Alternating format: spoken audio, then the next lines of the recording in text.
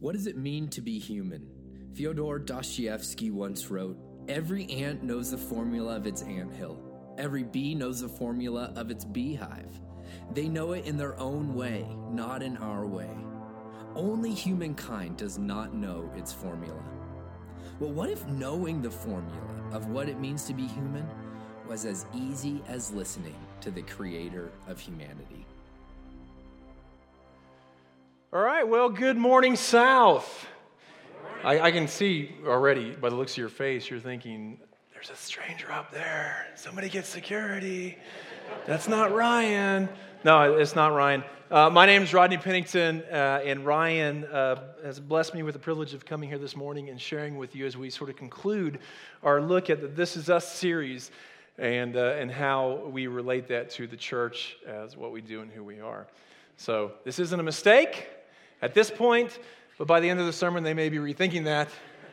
This was a mistake, but no. So thank you. Over the past couple weeks, Ryan has introduced us to the church and how we relate to the church. We looked at how the church is a family. We are all a family. We're not perfect this side of heaven, but we are a family. We're in this together. And then last week, we looked at the church as the body. Everybody in here is a different part of the body, and together we make up the whole. And we need each other, because as the whole, we serve the community, we serve each other, we serve in the kingdom of God. And then today we're going to look at the church as a voice. And our passage comes from 1 Peter 2, 9, and 10. But before we jump into that, I'd like to ask you to join me in prayer. Abba, we just thank you for this moment again. This moment to just come together, to open your word, and to, we pray, be blessed by your precious Spirit and your truth. And so, Lord, as we spend this time together, Lord, guide us, lead us, whatever distractions that might be in our minds in this moment, help us to just be focused so that we can really seek what it is that you're calling us to do. What does it mean to be the church? What does it mean to be a part of this family, this body, and to be the voice? And so, Lord, we lift this before you. May this be your time. May it be glorifying to you. We ask all this in the name of the Father, the Son, and through the power of the Holy Spirit. Amen. We have all heard the saying, sticks and stones can break my bones, but words can what? They never hurt me. We've probably taught it to our children, or maybe we were taught this when we were children.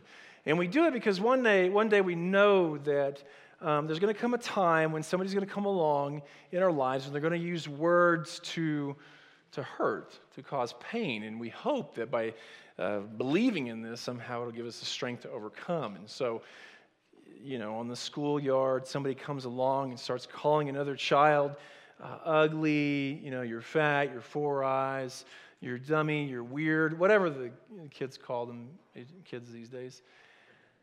On the other end of this, you have this other child that is receiving this. And this child is deep within their heart and their mind. They're repeating this over and over. Sticks and stones can break my bones, but words can never hurt me. Sticks and stones can break my bones, but words can never hurt me. And then maybe they get the courage, just maybe they get the courage to get up and shout out, sticks and stones can break my bones, but words can never hurt me, and they run off. And the rest of the day, they wear the mask. But they're brave. They can do this. But we know what happens when they get home. They come home, they run into their room, slam the door shut, jump into their bed, curl up, and they cry. Why? Because they know this isn't true. Everyone here knows that this isn't true as much as we desperately would love to believe that it is. But we know it's not, because we have either been on the receiving end of words that hurt, or we've been the one dishing them out. Words are powerful. Words are the most powerful way we have of expressing who we are and what we believe in the most, and its effects on other people can be devastating. It can crush somebody's life, destroy relationships, cause somebody to lose hope, lose confidence, lose faith, and even doubt that life has any purpose at all. Or there's the opposite end. They can be uplifting. They can empower people to do things that they never thought possible. They can bring truth into somebody's life. And they have the power to change the world. The Oxford English Dictionary has over 170,000 words recorded in it. But most people believe that in the English language, there's over 1 million words that we have at our disposal for either the positive or the negative. Somebody once said, the tongue has no bones, but is strong enough to break a heart. So be careful with your words. When I was preparing for this message and looking at what the Bible actually has to say about words, I found that there were just a few passages that the Bible actually has in it that talks about words in the positive sense and the negative sense, as well as the power that they have. And some of them sound like this. Proverbs 16, where it says, pleasant words are a honeycomb, sweet to the taste, and health to the body. Or Proverbs 18, death and life are in the power of the tongue. It's pretty powerful statements. Paul had a couple things to say about words. Like in Ephesians 4, where he says, do not let any unwholesome talk come out of your mouths, but only what is helpful for building up others according to their needs, that it may be beneficial, or may be a benefit to those who listen. And then in Colossians 4, where he says, let your conversations be full of grace, seasoned with salt, so that you may know how to answer everyone. Now, like I said, the Bible has just a few passages in it about words, and I know some of you just love to take notes, and so I wrote the rest of them down for you. So there's just a couple. So you might need to flip over your insert and use that, and go ahead, we got time. I'll wait. I know how you want this. Well, we got to move on. Here's the point. Our words have the power to change lives. Our words have the power to change lives. Peter was a man who understood the power of words and the influence that they have in both the positive and uplifting as well as the negative. Peter, as we remember, the young disciple Peter was sort of the self-appointed spokesman of the disciples, and he often used words to get himself into a bit of trouble. You can remember the time when Jesus was speaking of his death, his soon-to-come death, and Peter didn't like it, and so he takes Jesus aside and he rebukes him. And remember what Jesus said to him. He says, "Get behind me, Satan." That's not always the thing you want to hear from somebody. That's harsh. There's also the time when Peter, as Jesus was arrested, he denied ever knowing Jesus. He didn't just deny Jesus 3 times he did this, but he also cursed and swore an oath that he does not know this man. Only later, after the resurrection, do we see Jesus coming back to Peter, and he says, "Peter, do you love me?" Peter says, "Lord, you know I love you. Then feed my sheep." Peter had a lot of growing pains. But as he went through this, God would eventually transform his life and use his voice to be the rock and the pillar that the early church needed. If you remember, it was Peter who stood up on the day of Pentecost and proclaimed the gospel to all those in Jerusalem, boldly proclaim it. It was Peter who would first take the gospel to the Gentiles. And even though he would be arrested, he would be beaten over and over, and he'd be told all the time to stop proclaiming in the name of Jesus, do not preach this message, it did not stop Peter.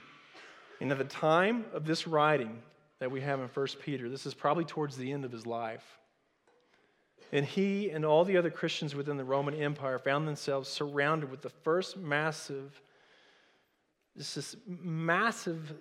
scale of horrifying persecution that the church had ever seen. Now, they had seen persecution before, but not on a scale like this. And it was because of this man, Nero.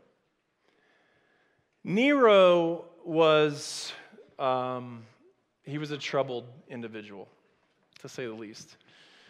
And he came from a very sort of troubled family. His mom had murdered and killed 2 of her husbands to get him in power, and then later Nero would end up killing his mom.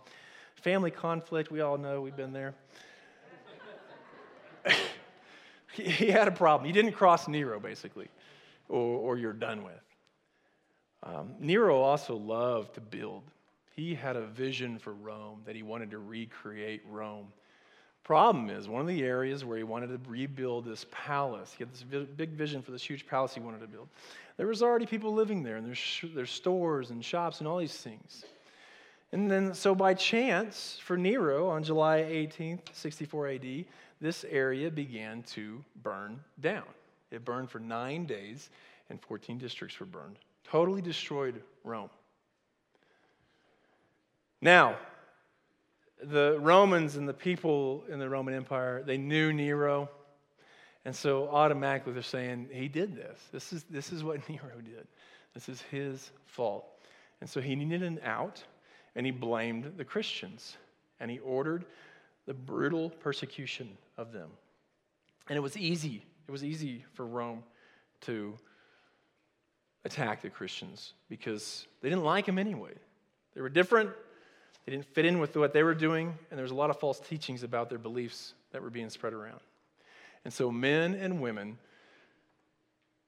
would be arrested, would be beaten, would be tortured, and they would be murdered. Some of them would hang on crosses. Many of them would be hung on poles, like in Nero's own garden, and lit alive, so that at night people could walk through the gardens under the flame of burning Christians. They would be fed to the animals, torn limb from limb, just for entertainment.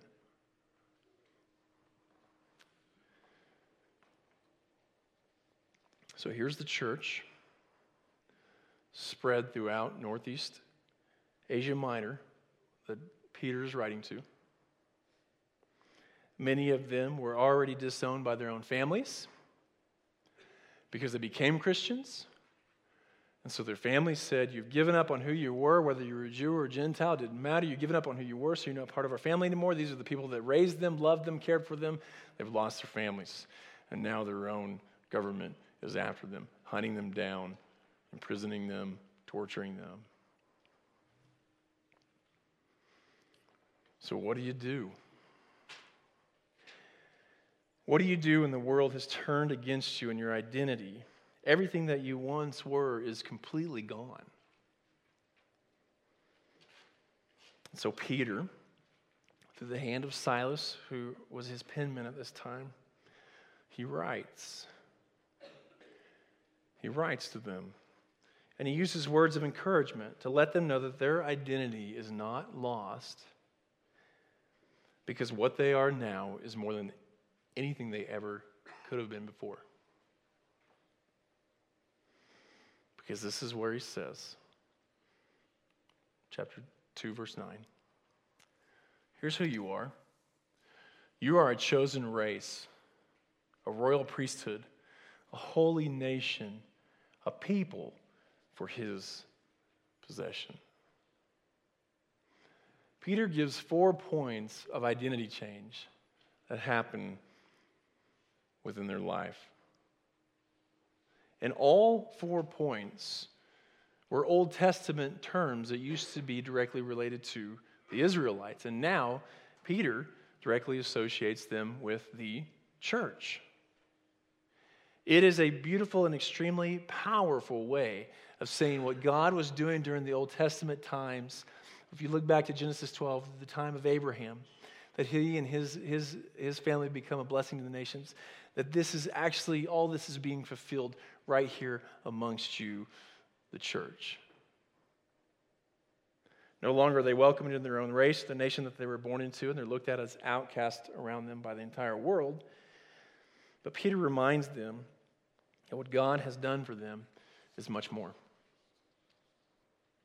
He began to unpack this for them earlier in chapter 1, verses 3 through 5, when he says this: "Blessed be the God and Father of our Lord Jesus Christ. According to his great mercy, he has given us a" what?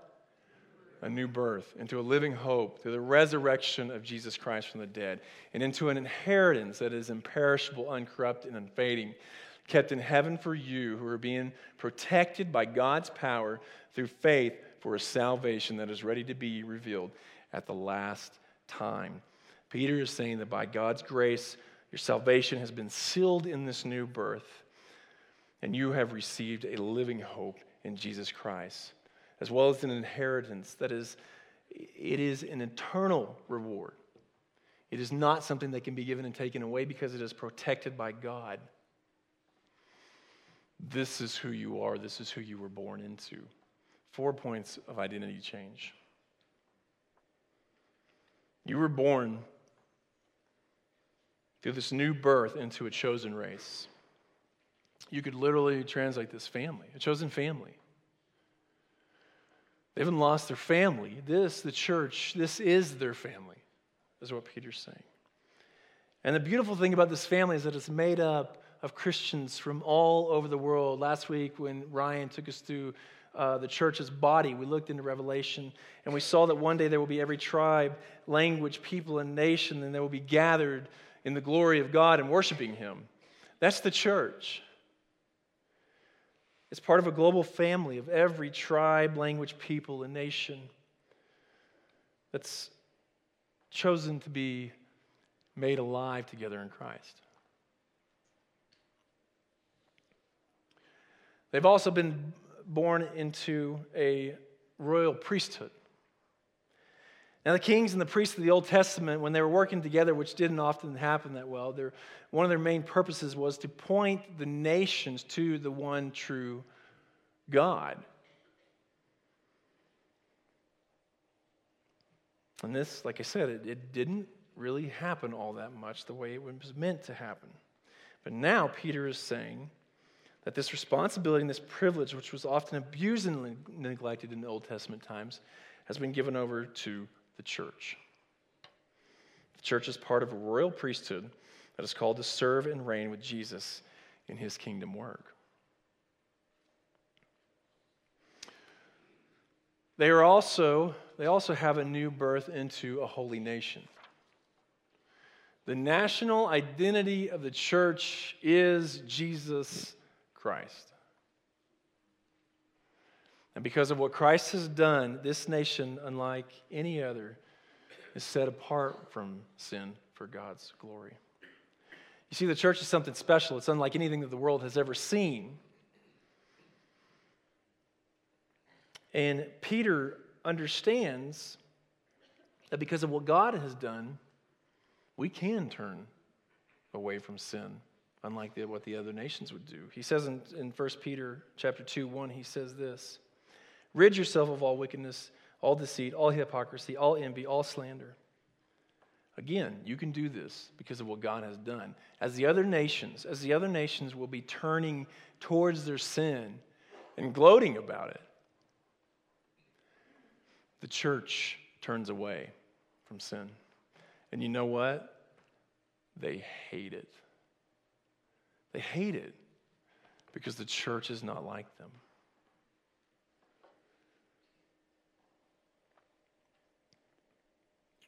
And all of this was given to them because they are a people for his possession.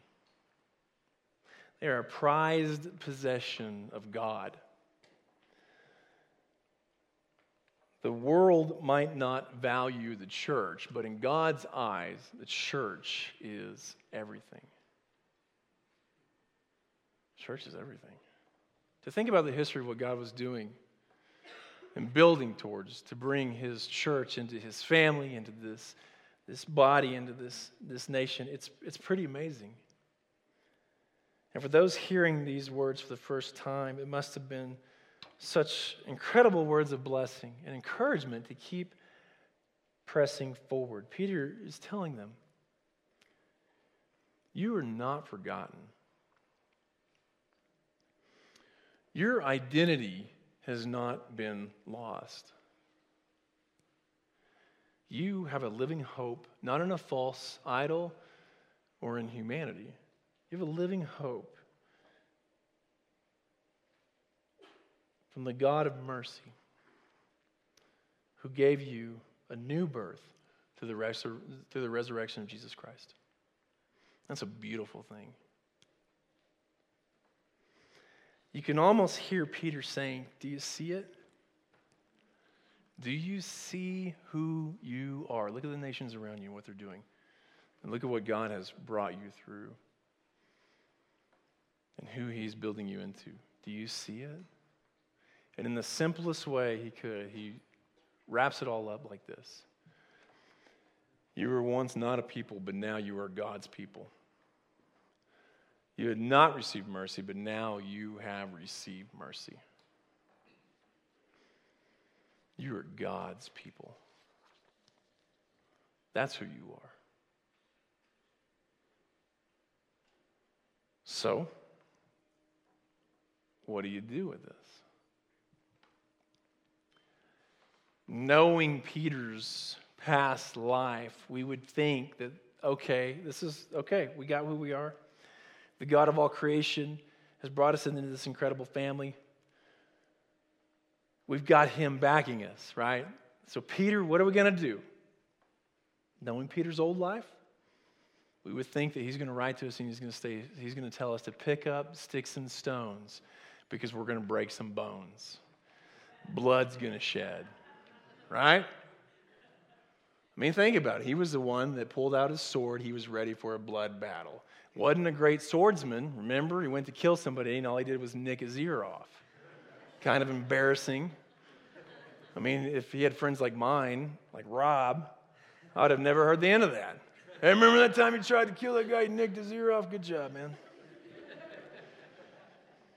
We would think that this is what Peter's going to write to them. It's time to retaliate. It's time to go to battle. It's time to kill. But at this stage in his life, he knows better. And this is what he says to them. This is what you're to do. You're to proclaim the praises of the one who called you out of darkness and into his marvelous light. What do we do, Peter? It's time to go to war, right? No. It's mind-boggling. It is absolutely mind-boggling to think that these words came from Peter. He does not call them to pick up weapons of war, but he calls them to use their words, and he calls them to do it in a way that we wouldn't think, especially living under these circumstances. We want to battle back, right? In chapter 3, this is what he says. Do not repay evil with evil or insult with insult. On the contrary, repay evil with a blessing. Because this is who you were called. This is you who, because to this you were called so that you may inherit a blessing. This has got to be the most frustrating thing in the world. Peter, they're killing us. They're killing us, literally killing us. What are we to do? Well, don't repay evil with evil, and don't repay an insult with an insult. Wow, really? Yeah, what do we do? Well, we repay it with a blessing. All right, there's got to be more from Peter, right? He goes on. But set apart the Messiah as Lord in your hearts. That is who reigns in your heart. And always be ready to give a defense. Okay, here we go, right? This is it. We're going to give a defense and we're going to knock them out of the ballpark. We're going to crush them with our defense, right? Always be ready to give a defense to anyone who asks for the reasons for the hope that is in you. However, do this with what? What does he say? My goodness. He pops the balloon, right? To do this with gentleness and respect. Use your words with gentleness and respect. Unbelievable. It kind of makes you wonder if you remembered what Jesus said when he said, you've heard that it was said, love your neighbor and hate your enemy. But I tell you, love your enemy and pray for those who persecute you, so that you may be sons of your Father in heaven. Peter understood that words are the most powerful weapon that we have. And he tells them to use their words to pierce the heart of their enemy with this marvelous light of Jesus Christ, but do so with words of blessing, gentleness, and respect.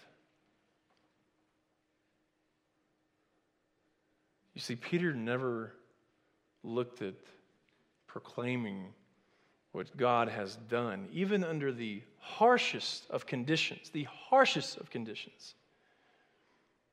as a burden or as a way to bash others. Because he knew that it is a privilege to proclaim what God has done. I know what you're thinking. We filled out our notes. We're almost done. He's about to land the plane. This plane's not landing anytime soon.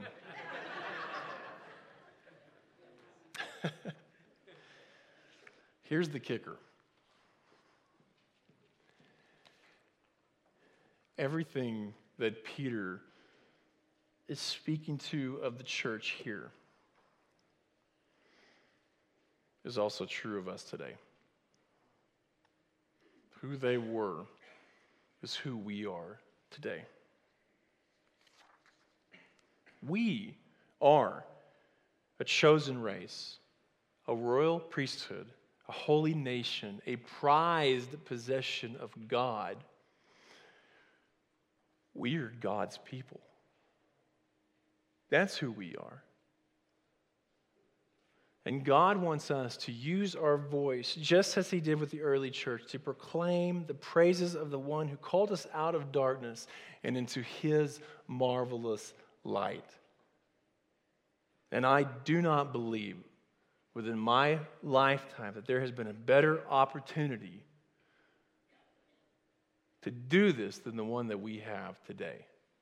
To stand and point people to the light.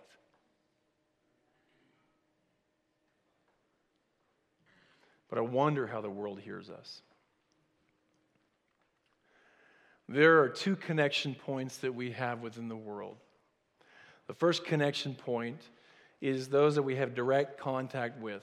You can literally reach out and touch them. It could be your wife, your children, other family members, friends, work colleagues, etc. When these individuals that we have direct contact with think of our proclamation of the light in the darkness, what does it look like to them? Does it look like this?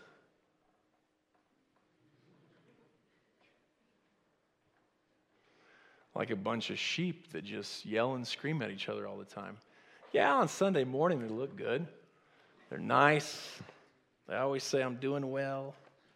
But man, when they get in the car, it's on. It all breaks down. What do they look at when they see the church? Are leadership within our church always fighting and bickering with neighborhood churches? Because we have a better theology than you do. We have a better preacher, better worship pastor. I don't know. What does the world see when they see the church today? Or all they seeing is fighting sheep?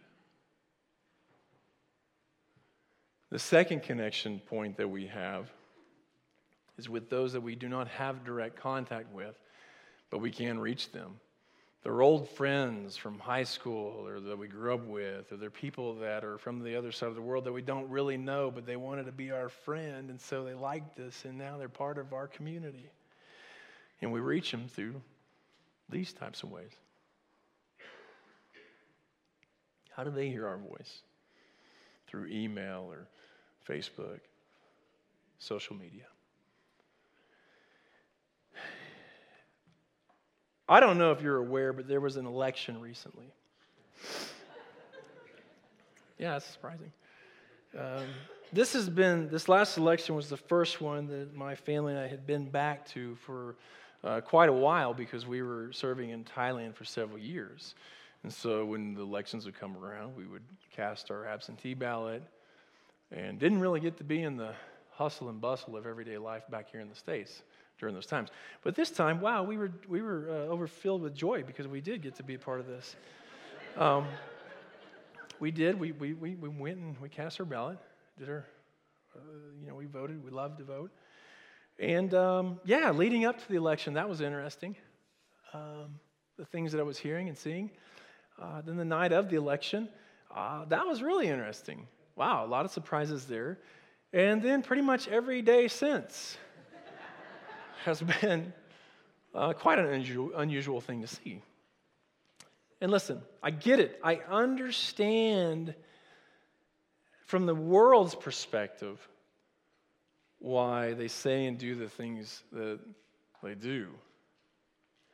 But the thing that hurts me the most, deep down inside, is the things I've been seeing from the church.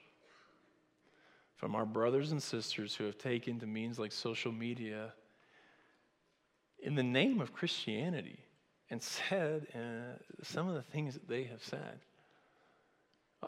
I just couldn't believe it.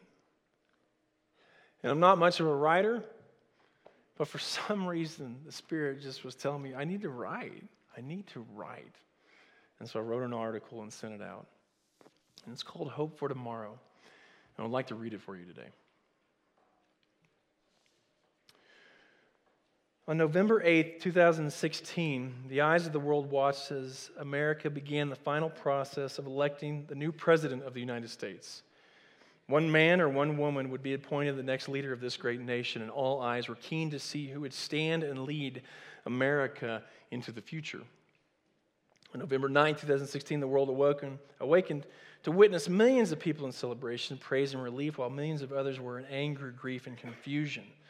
The next president of the United States was chosen. The reaction throughout the world, particularly in America, has exposed a sad reality of the true focus for where most people find hope. One individual with a special title for many has become the hope for tomorrow. And at their feet, doesn't matter who this person is where people's dreams have either come alive or they've come to die. Many celebrate in hope of their victor, while others weep in the loss of theirs. And at its core is the revelation of the painful illumination of what the human heart truly idolizes. News, social media, radio, etc. have given the world an opportunity to witness what the human heart often tries to conceal. Its shameful reality of the idols that we believe in because of what we think they can or could have offered us.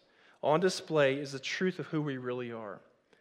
We've exposed the realities that our faith and hopes for tomorrow have been given to one person or lost in the other. In our pursuit of an idol, humanity has become lost in the wilderness of worldly endeavors, and our ability to see light in the darkness is fading away. Our ears are no longer listening for truth, and our passions revolve only around that which brings us personal achievement and pleasure. One man or one woman is believed to hold the keys to the future, and today you might believe this future is bright, or you might believe that this future is gone. If your hope truly rests at the feet of a human with a special title, then I want to invite you to rethink this dangerous path that you're walking. No matter who won or lost, placing your hope in a human idol will ultimately lead to the surrender of everything that you were meant to be. Somebody once said that the two greatest days in your life are the day that you were born and the day that you found out why. You were born for something more than casting your faith at the feet of idols. You have a greater purpose in life that goes beyond what any human, by lying and manipulating their way to worldly power, can offer you. You are special in a way that goes beyond the color of your skin, culture, language, etc., because you are the child of the King of Kings. To my unbelieving friends, I beg you to consider your life and where your hopes rest. I know the message of Christ is foolishness to you because I was once with you. There was a time that I lived for myself and my desires dictated my life. I too would have easily placed my hopes at the feet of an individual who I believed held my future, because deep down inside I truly believed that they would fulfill my hope for tomorrow. However, every time that happened, I found nothing but disappointment. Because even when they won, and I thought I did as well, they failed me and they left me behind. They walked away with my dreams and they crushed my hopes at their feet. However, all that changed when I stopped to realize the pointlessness of my actions, the pain that came from placing faith in humanity. And in one incredible moment, my eyes and ears were open, and I could hear for the first time truth, and it changed everything. My faith, hopes, and dreams are no longer shackled to an individual who will make a promise that they cannot fulfill. I've been set free from this pain. And this is why ultimately it does not matter who would assume the title of president, because as for me and my house, we will serve the Lord.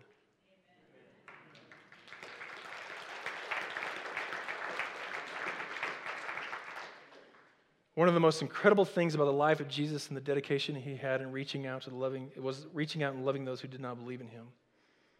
He lived with them, he fed them, he taught them, he healed them, he ultimately gave his life for them. Why? Because in the beginning was the Word. The Word was with God. The Word was God. He was with God in the beginning, and all things were created through him. And apart from him, not one thing was created that was created. Life was in him. And that life was the light of men. That light shines in the darkness, yet darkness did not overcome it. John 1, 1 through 5. That light that shines in the darkness is for you. To lead you through the wilderness of worldly endeavors and free you from false idols and guide you to the one and only hope for humanity. You have a victor, and he can set you free.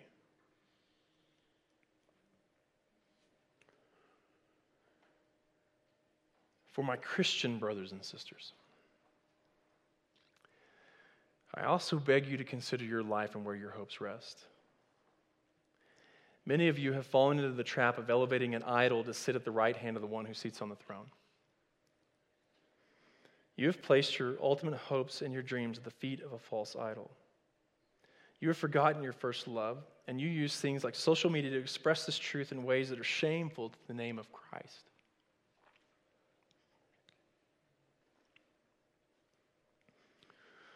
You are called to be the salt and light of the earth, the light of the world, and yet many could assume you were anything but.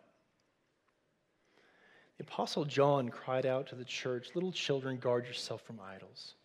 He said, "Do not love the world or the things that belong to the world. If anyone loves the world, love of the Father is not in him. For everything that belongs to the world, the lust of the flesh, the lust of the eyes, the pride in one's lifestyle is not of the Father. It is from the world.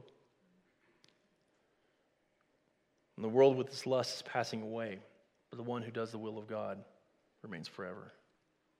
1 John 2, 15 through 17. I go on. Please listen to me. I am not proclaiming perfection in my own life in any way. I make mistakes, I am a sinner, and I admit that. This message is as much for you as it is for me. However, some of the things that I have seen and continue to see break my heart because by God's grace, I haven't fallen into the trap of elevating humanity over God, and by God's grace, I never will. In all my imperfections, I love Jesus Christ above all. I know that no matter who carries the title that offers great worldly power, Christ is the King of kings, and all of us who carry his name must live as lights in the darkness. A city on a hill cannot be hidden. No one hides a lamp and puts it under a basket, but rather on a lampstand, and it gives light for all who are in the house. In the same way, let your light shine before men so that they may see your good works and give glory to your Father in heaven. Matthew 5, 14 through 16. In the book of Revelation, John read the letter to the church of Ephesus. And I think that for many of us, the words written in this letter speak a powerful truth for us today. I have this against you. You have abandoned your first love.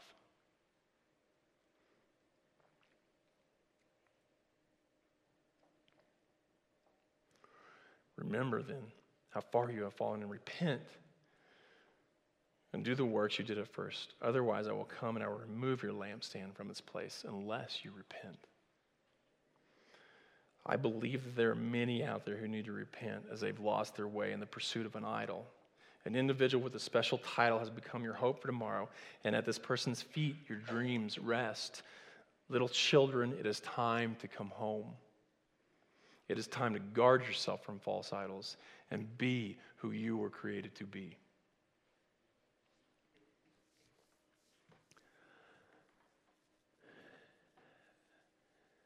Listen, and again, I am preaching to myself here.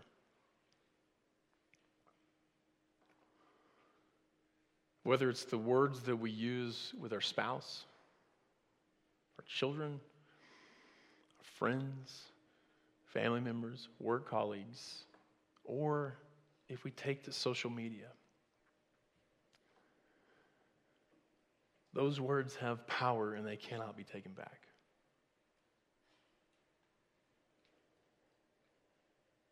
They could be the poison that kills somebody's soul, or they could be the medicine that heals them. The living situations, the culture, the political landscape in Peter's day was vastly different than the one that we have right here in the United States, but in other nations it's very, very similar. But the implications of who we are, church, and what we're called to do have not changed. We must know our identity. And we must tell people about the light. So I have a few closing thoughts. Where are we to be the voice? The first one is that I believe we need to proclaim this truth to ourselves. We need to be daily reminded that we are a child of God, not of this world. We've been given a new birth into a living hope through the resurrection of Jesus Christ. We are part of a chosen race, a royal priesthood, a holy nation. We are the prized possession of God. We are God's people, not the world's. And it might sound funny to say, oh, we got to tell ourselves every day who we are, but it's not. It's really biblical. I mean, Peter himself was writing to the church to say, this is who you are, remember it. Remember who you are. Or else you're going to fall into the trap that the world wants you to fall into. To become a part of them and not stand apart from them. The Psalms, there's many Psalms where the psalmist wrote who they are, facing great tragedy and hardships. Psalm 42 is a great one. Remind yourself who you are. Daily remind yourself who you are. It is such a beautiful thing to be a part of this incredible family. The next thing is to proclaim this truth to those that you have direct contact with. Again, family, friends, neighbors. People that you can reach out and touch, but listen to me and please listen to me, please listen to me. Do it in love. It is not always about winning the argument, but it's about loving people and sharing this hope that we have in Christ with them. I love what Dr. Shane Woods once wrote when he said, if you speak the truth of God, but you communicate it without the love of God, then it ceases to be the truth. That is powerful. Powerful. So a couple ways to go about this, which I typically do, is just to start a conversation. Ask questions to these people that you have direct links to. And I kid you not, it might mean that today you need to go home with your spouse and sit down and get to know each other again. It may have been a while. And just talk. Or maybe it's your children. Maybe the words that we've used. I've done this a million times. I just told somebody this morning, I said, hey, look, I yell at my kids card too. Because it happens, man. I can lose it. And sometimes the best thing to do is sit down with them and talk to them. Hear them out. Get to know somebody. And listen to them. Listen to them. James 1:19-20 says, my dearly loved brothers, understand this. Everyone must be quick to hear and slow to speak and slow to anger. Quick to hear, but slow to speak. Man, how many times could we have benefited from that in our lives, right? You know, some people, we get wrapped up in this thing where we don't want to talk to people about the light that brought us out of the darkness because we don't know if we're going to have all the answers. And I tell you that one of the best answers is to tell somebody, I don't know the answer to that. Instead of making something up on the fly, it's great to say, I don't know, but I'll look into that. I'll look into that, and I'll get back with you. So if that's become a hiccup for you, don't worry about that. Just tell them, I don't know the answer to that, but I will look and get back with you on that. And like my mama used to tell me, growing up in Oklahoma, if you ain't got nothing nice to say, then don't say anything at all. I'm a proud Oklahoma boy. It's true. I know, especially for my life, the best thing that I can do when the passion starts to rear up and it's about to just explode, I need to just walk away. The best things to do is walk away. Don't write the email. Don't send the text message. Don't go posting on Facebook in anger. Step aside for a little while. Pray and, cool down a bit. And then tell them about the love that you have for them because of what God's done for us. We have a loving God who gave his son for us. The last thing is take it to the world. Proclaim it to the world.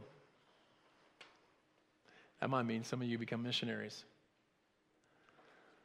Now you will go to another country and share Christ with others. Or you might go to a place where they've never even heard of the name of Jesus Christ. Still, over 2 billion people in this world that have never heard of Jesus Christ.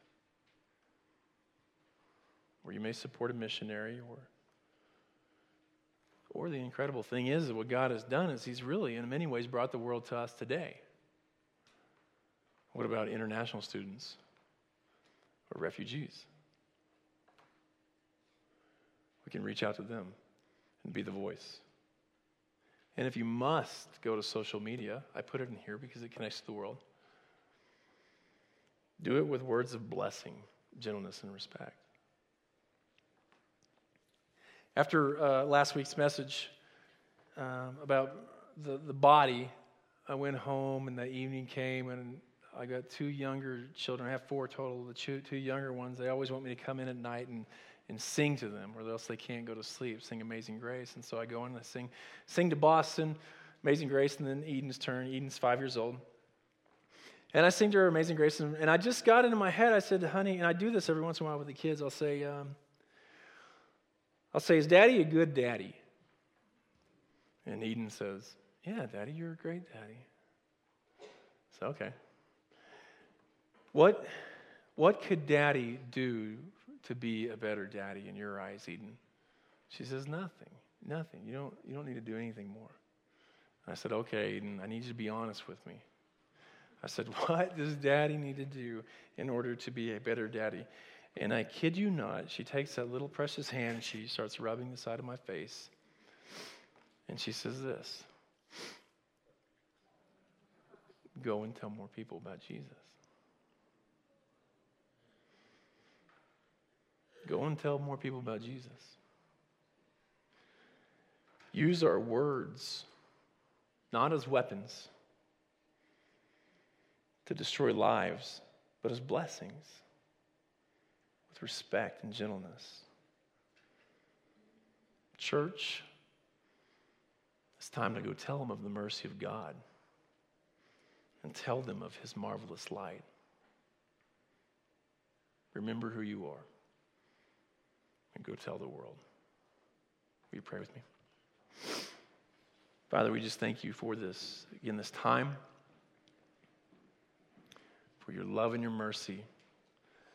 Father, we thank you that we are part of this incredible family of every nation, every people group, every language. We're part of this body that's called to come together to serve each other and serve in our communities. And we're not called to be sheep that just fight. But we're called to love and use the voice that you have given us to tell of this wonderful, marvelous light that has brought us out of the darkness. So, Lord, as we go out, may you guide us. May you lead us. May our lives and our voices be honoring to you and glorify what you've done by sending your Son, Jesus, to die in our place, to take our sins and give us this new birth. We love you, and we ask all this in the name of the Father, the Son, and through the power of the Holy Spirit. If you need prayer or you need someone to talk with you, we want to invite you to come up as our leaders come up so that we can spend some time in prayer with you and just talking through whatever it might be that you need someone to listen to you about. In church, as you go out knowing who you are and sharing that light. God bless.